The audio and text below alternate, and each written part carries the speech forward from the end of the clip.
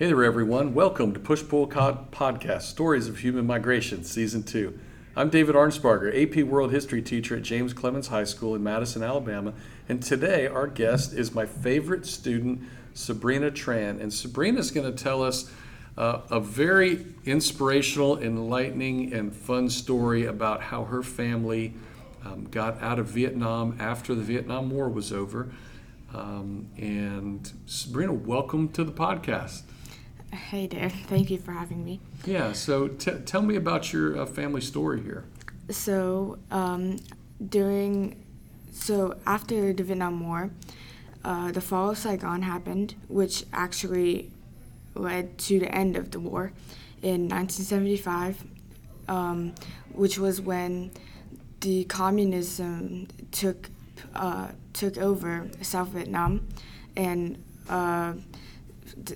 the capital of the South Vietnam was Saigon, so that's why the war ended, because the communists had taken over the whole country of Vietnam. And my family was living in South Vietnam, and they were pretty wealthy. They were living pretty well before communism, but when it took over, they basically lost everything. They weren't too much in poverty, but they lost a lot.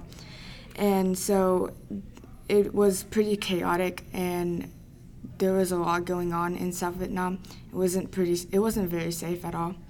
So my grandparents, they sent their two eldest daughters somewhere safer. They didn't know that their daughters would come home or not. They basically just hoped that they would make it somewhere. So the two daughters, they were at first they were gonna try to go to Australia, but things happened, and pirates and the sea and everything happened. So their routes changed, and they came to America instead.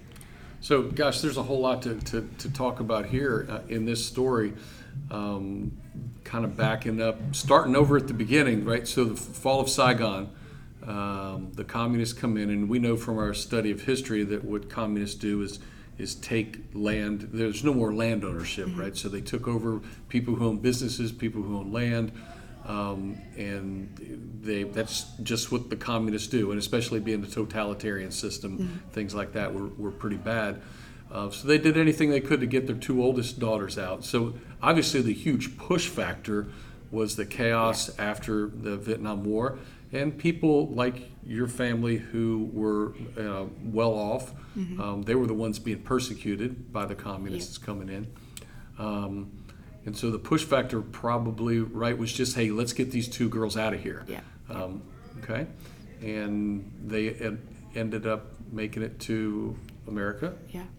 In America, there's freedom and stuff. That's definitely a pull.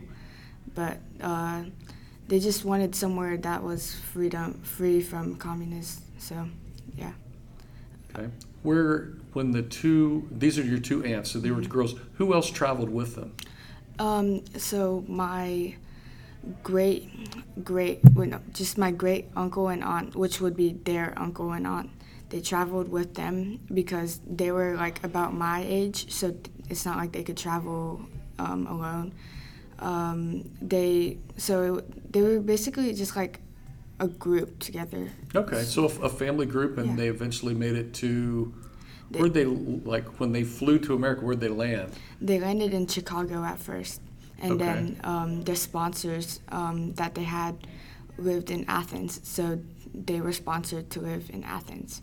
Okay, so this is interesting, this concept of being sponsored, mm-hmm. right? Do you know anything how that went, or any of those details? Just sponsors, they could help out like a family coming from a different country. Yeah, okay, That's a great thing right there. And so then that's how your family started living mm-hmm. here in this area of North Alabama. Yeah. I mean, when my two eldest aunts when they grew up and had a family, they were able to sponsor the rest of my family to come over. Is that when your mom came over? Yeah, that's when my mom came over with the rest of her siblings, her younger siblings, and my grandparents all came over to America. And they came to Huntsville area. Oh, see, okay. So, wow. So it was a long time before your grandparents could get out of Vietnam then. Yeah, they came in about 1994, which Yeah, is so you're- 14 years after my two aunts came here.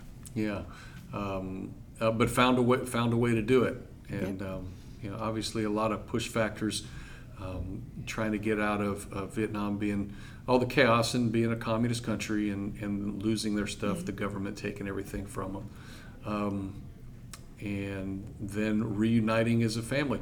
Great story about this sponsorship. This is the concept of sponsorship is something that doesn't come up very often and don't hear about very much, but what a great opportunity that was. Yeah. And what about becoming citizens? What kind of process did your family have for that? Yeah, there was a lot of paperwork in that, especially for the first two of my aunts. They had to go through a lot of paperwork, and like some of their paperwork got lost, and they had to go find it and all of that. It took a long time for them to actually get into America because they were at so when they were on the boat, they stopped at islands, or probably not on purpose to stop. We have an announcement coming in now because we are doing this during lunch, and we are having to listen to announcements come off. There's nothing we could do about it, and this is just the problem we have. Okay, all right. So the islands that they stopped at were probably not they weren't supposed to, but those islands were like camps, and they would have to fill paperwork out probably there, and it probably took a long time because there were a lot of people trying to get out. Okay, so a lot of people trying to get out of Vietnam. So actually, we had some of your classmates in a previous episode, Jaden and Jasmine, tell a story of their family getting out of Vietnam. Mm-hmm. So a lot of people got out after the war. Yep. And so your family story is just part of the context of people leaving Vietnam when the war was over. Yeah. And sometimes it took a couple years, sometimes it took 15 or 20 years after the fall of Saigon. Mm-hmm. Where are some of the places in our country where there's a lot of people from Vietnam? I know California. There's an area in Atlanta. There's areas in New Orleans. That's where my dad grew up, and there is the place that he grew up. It's there's a lot of Vietnamese people there, and down in the New Orleans area. Yeah.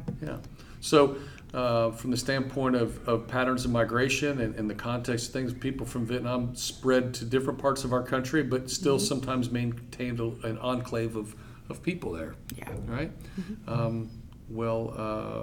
That's good. Anything else that you want to talk about here?